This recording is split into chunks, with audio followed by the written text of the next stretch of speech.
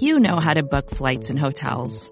All you're missing is a tool to help you plan that unbelievable travel experience. That's why you need Viator. Book guided tours, excursions, and more in one place. There are over 300,000 travel experiences to choose from, so you can find something for everyone. And Viator offers free cancellation and 24/7 customer support for worry-free travel. Download the Viator app now and use code Viator10 for 10% off your first booking in the app. Find travel experiences for you. Do more with Viator. There are many different paths you can take, but there's only one road to Atlanta.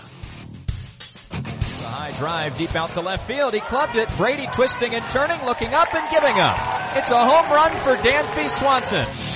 Flair out towards shallow right. That's big trouble. Albies going back. He dives and he makes the catch. What a play, Ozzie Albies. Swanson is headed for three. He'll try for an inside the Parker. Relay throw comes toward the plate. He'll score standing, and it's his second inside the park home run of the season. This is your weekly podcast dedicated to the Atlanta Braves farm system. Follow the show on Twitter at @road2Atlanta. Now, hit the road with your hosts, Eric Cole, Gaurav Vidak, and Garrett Spain.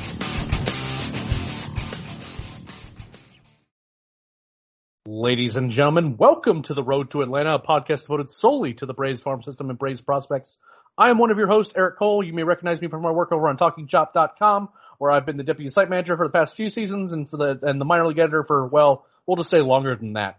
Joining me on what is going to hopefully be a more regular return of the Road to Atlanta podcast is my fairly regular co-host and longtime colleague and friend.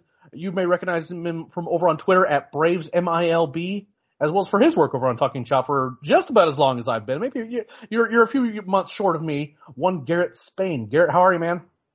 Hey, good, doing good. Excited to be back talking a little bit of baseball at least. It's been a long off season. Yeah, I will go ahead and just give our listeners a bit of a heads up. This is not going to be a particularly long podcast. For those who have been living under a rock for the past couple months, we are heavily amidst the MLB lockout, which is starting to threaten certainly spring training and possibly the regular season now.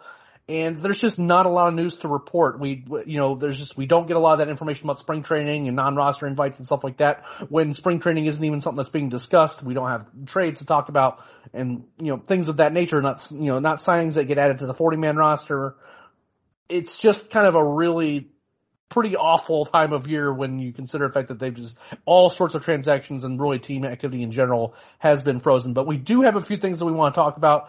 First, we're going to kind of got a little bit of a news that broke out today that the Braves were able to announce their minor league coaching staffs today, which is going to be a bit of a topic for us to talk about. And then we're going to take a quick break after that. And then we're going to talk a little bit about what the minor league looks like, the minor leagues just in general look like amidst the lockout, which is something that I think that a lot of people aren't aware of, is that just because Major League Baseball could lose regular season games does not mean that will impact the minor leagues for the most part. There's a wrinkle to that, but overall, we want to talk a little bit about kind of what that looks like, how it's looked like in the past, et cetera. But first, we're going to talk a little bit about what's been going on in the minor leagues, and that's that we had some coaching staffs announced.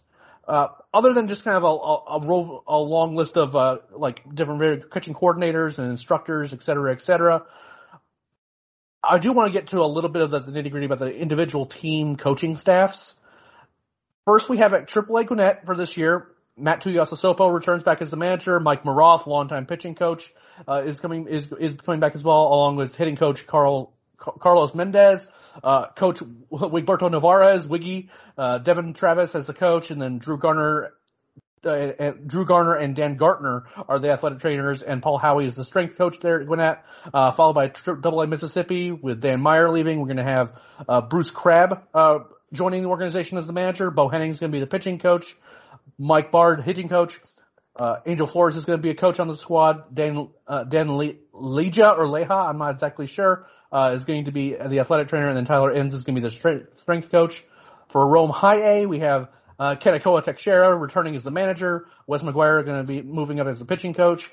Danny Santesteban as the hitting coach. Bobby Moore, longtime coach at Rome, is going to be back as a coach.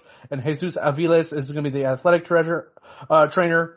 Augusta at low A. Nestor Perez moves up to being the manager. Then Mike Steed's going to be the pitching coach. Connor Nairn's going to be the hitting coach. Miles Schroeder, the coach.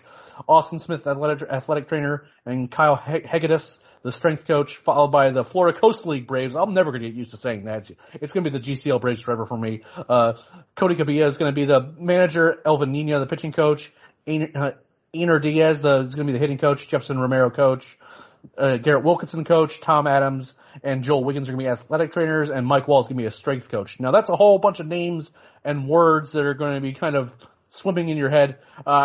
And to be honest with you, a lot of these aren't like high impact names. Especially at the minor league level, we see a lot of coaching turnaround and carouseling happening.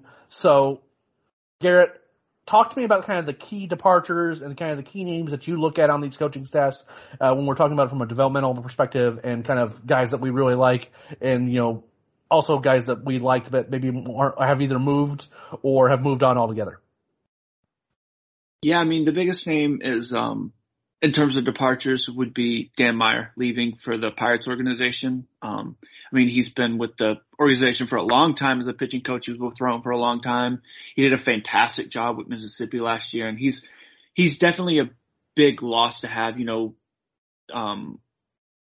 losing someone who's had that sort of impact on a ton of arms in the system, and guys that we're seeing at the major league level contributing now it's never good to see. We're happy for him. We're happy he had an opportunity to move up and, move forward with his career. But for the Braves specifically, it's not ideal to lose guys like that. But, those guys, they've made good hires in the past. Bo Henning did a good job at Rome last year. A lot of guys went into that team and made improvements throughout the year. And so he's moved up to AA.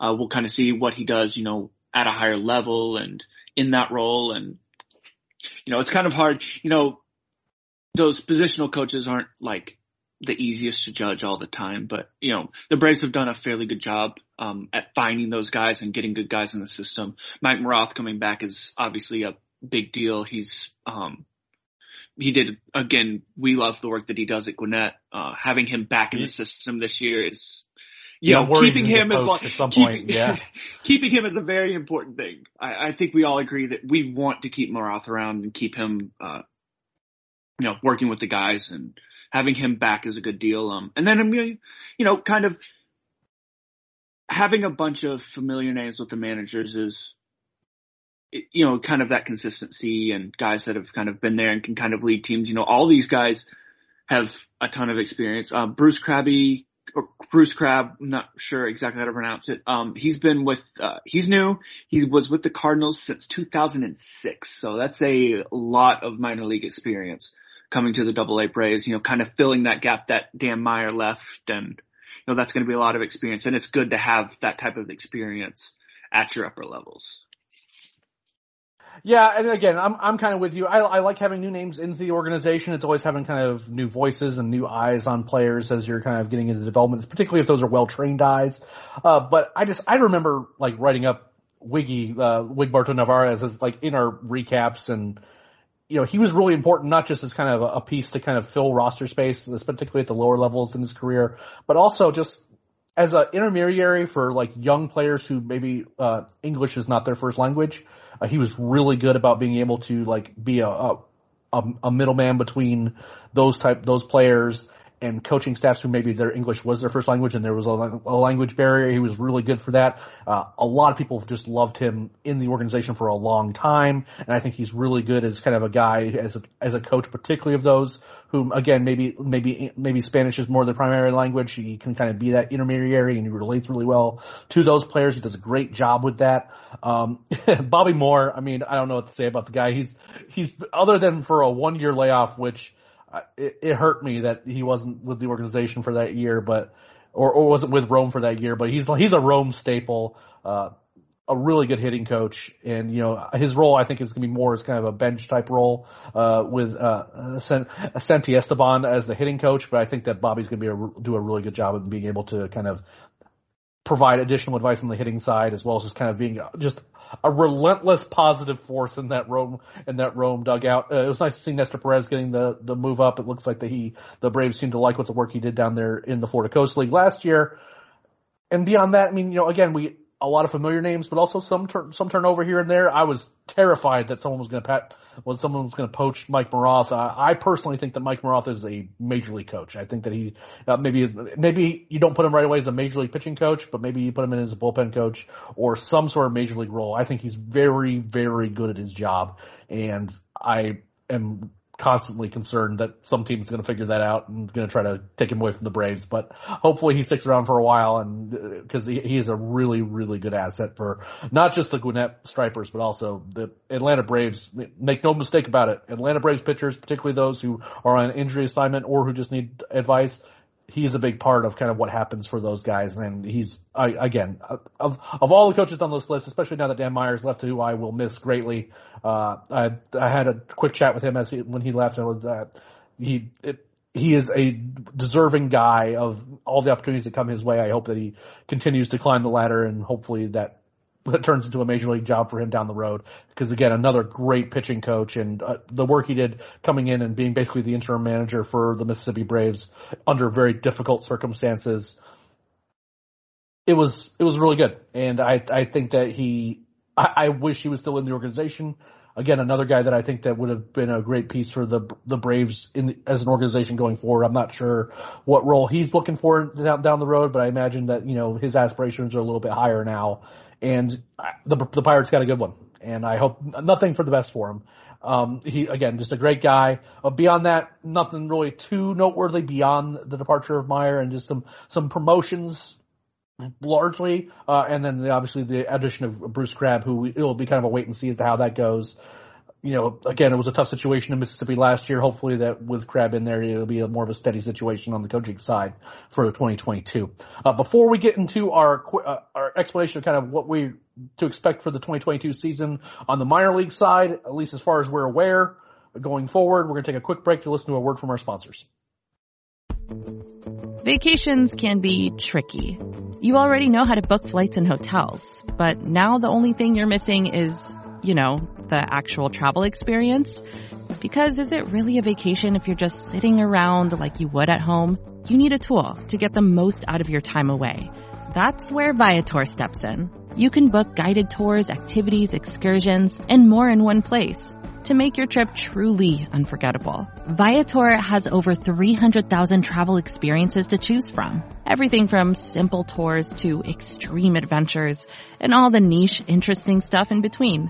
So you can plan something that everyone you're traveling with will enjoy. Real traveler reviews give the inside scoop from people who already been on the experiences you're considering, so you can plan with confidence. Free cancellation helps you plan for the unexpected. And 24/7 customer support means you can travel worry-free. Download the Viator app now and use code Viator10 for 10% off your first booking in the app. Find travel experiences for you. Do more with Viator. All right, Garrett, let's talk lockout, which is basically everyone's favorite topic right now because it's the only topic right now. I guess I never really considered when I was following baseball back in, at the last strike that like what was happening at the minor league level. And first of all, I'm going to go ahead and tell our listeners just to go and look on Baseball America because JJ Cooper has a really good article, that he posted, I think it was back in October, about what the lockout means for the minor leagues. Were you momentarily concerned that we were going to have minor league baseball? Because I mean, like you're younger than I am, and I wasn't sure if you were like before. Obviously, JJ started talking about it, but with the talk about lockout, did you think that it was going to be minor league baseball? I think at some point within the past 2 or 3 years, this has come up, and so I knew that.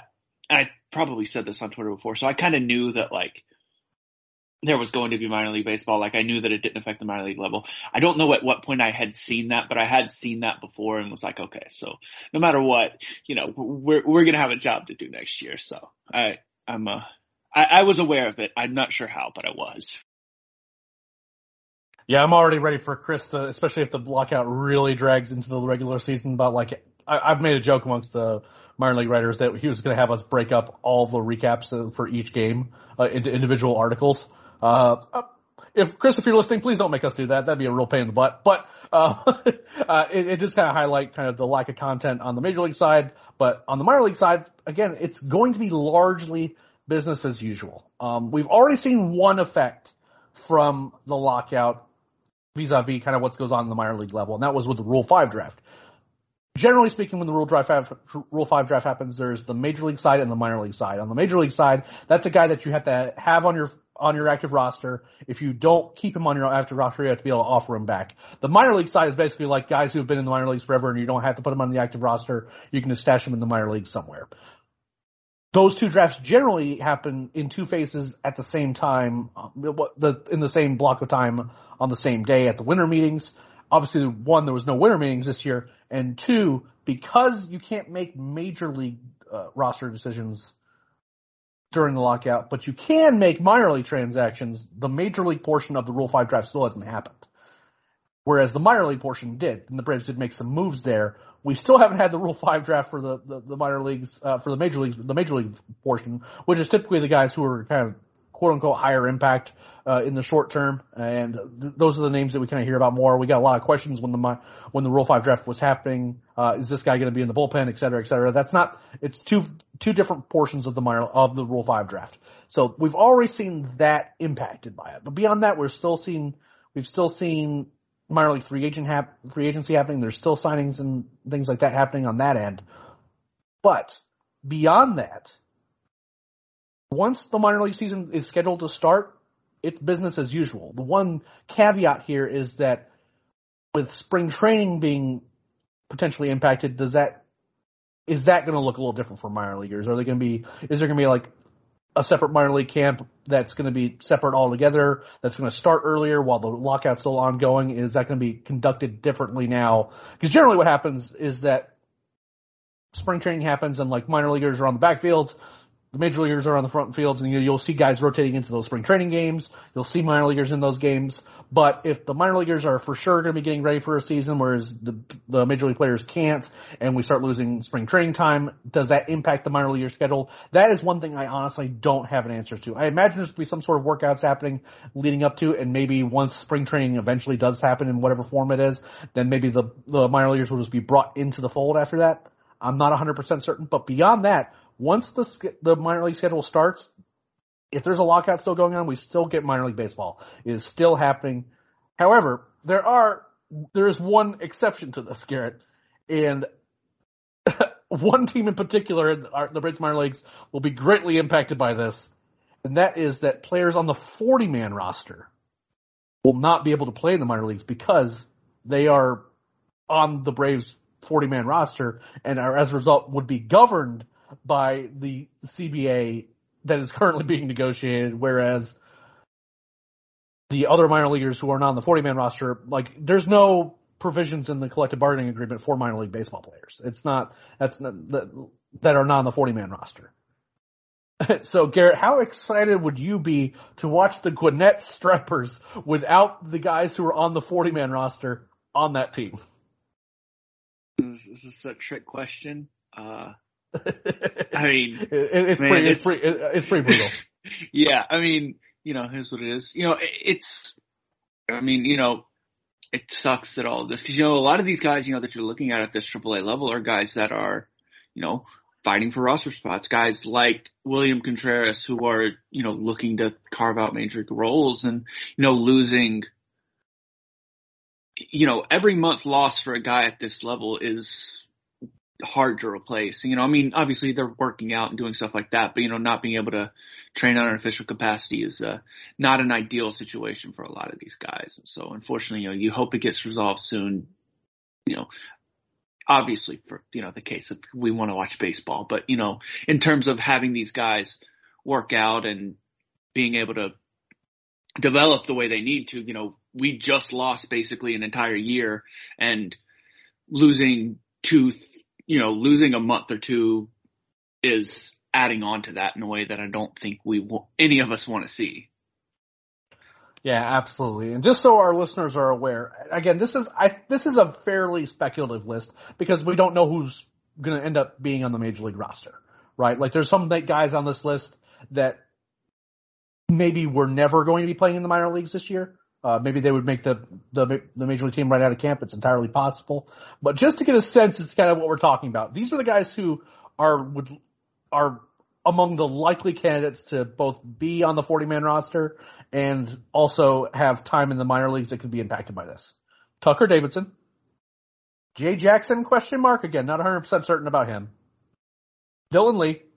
Kyle Muller. Alan Rangel. Spencer Strider. Freddie Tarnok. Brooks Wilson. William Woods. Kyle Wright. William Contreras. Travis Demeritte. Christian Pache. And Drew Waters. Now again, we could see Pache could just be the starting center fielder for the Braves. We could see Tucker Davidson or Kyle Muller, Spencer Strider, Kyle Wright, all those guys, maybe even William Contreras as guys who like make the major league roster right out, so it wouldn't necessarily matter one way or the other. Like if they would still be out because they'd be on the major league squad. That's a lot of talent that won't be able to play and develop until the CBA is negotiated and done, until the lockout is lifted. And the point that you made is a good one, right? Like, it's beyond just that. For example, I mean, these aren't all AAA guys. There's a few guys like, that would impact more Mississippi than anywhere else. But not only would it make the Gwinnett Stripers basically unwatchable, right? It's that they lose, baseball players, a lot of them anyway, are creatures of habit, and they're like used to kind of like getting geared up for a season and stretched out and preparing in a certain way. And they can be creatures of, routine and of habit. And all of a sudden you kind of throw this wrinkle in, like, when are these guys going to like get the workouts in that they're used to getting in, getting the help from coaching that they're used to getting? How are teams going to, and again, the Braves aren't just alone in this problem. It's that a lot of teams have a lot of guys that they're on their 40-man roster that are going to be in the minor leagues to start the season, but they won't be able to play in those And how are they going to get the build up that they need? And again, they have separate problems, right? It's because like they would want to play with their teams and like their absence impacts their minor league teams, but they also have the same problems that the major league players have are they can't go through the process that they normally go through to get ready for a regular season. And these are all younger guys who maybe don't like need that kind of that coaching and the development to get there, whereas some of the more veteran guys at the major league level, like they know how to get ready for the season. They kind of they can do their own thing and they'll be okay.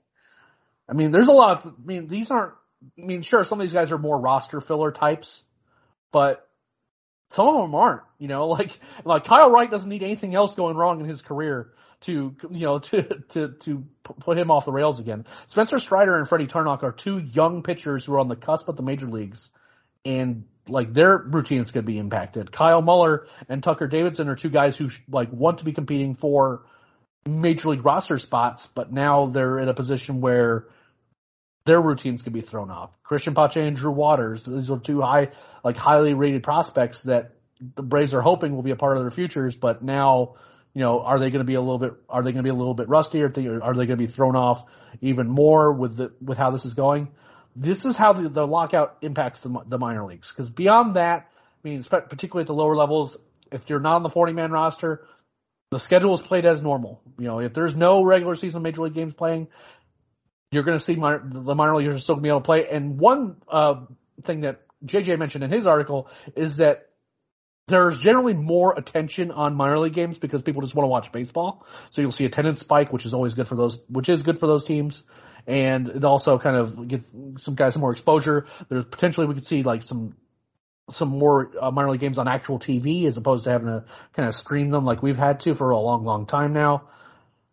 It's kind of a fascinating thing is that, yeah, the minor league season goes on, but it's not as simple as just, and all is well.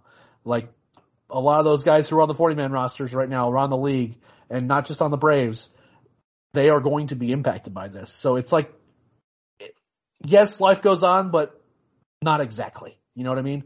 Do you have any other thoughts before we kind of let folks go?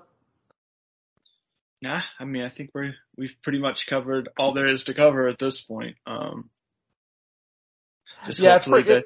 I think we're all on the same page. We just want to start seeing good faith negotiations and actual progress towards an end. And right now there's more and more concern every day that there's no progress. And so it's disappointing to see.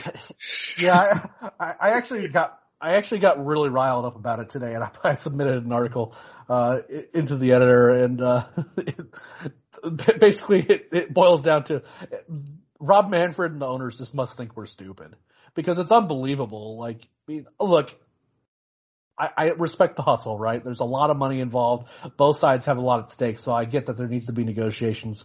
But for Rob Manfred to walk out there and say that owning a baseball team, when you factor in what you have to invest in the team, is like really risky and like a lower return than the stock market, and like doing so with a straight face blows my mind.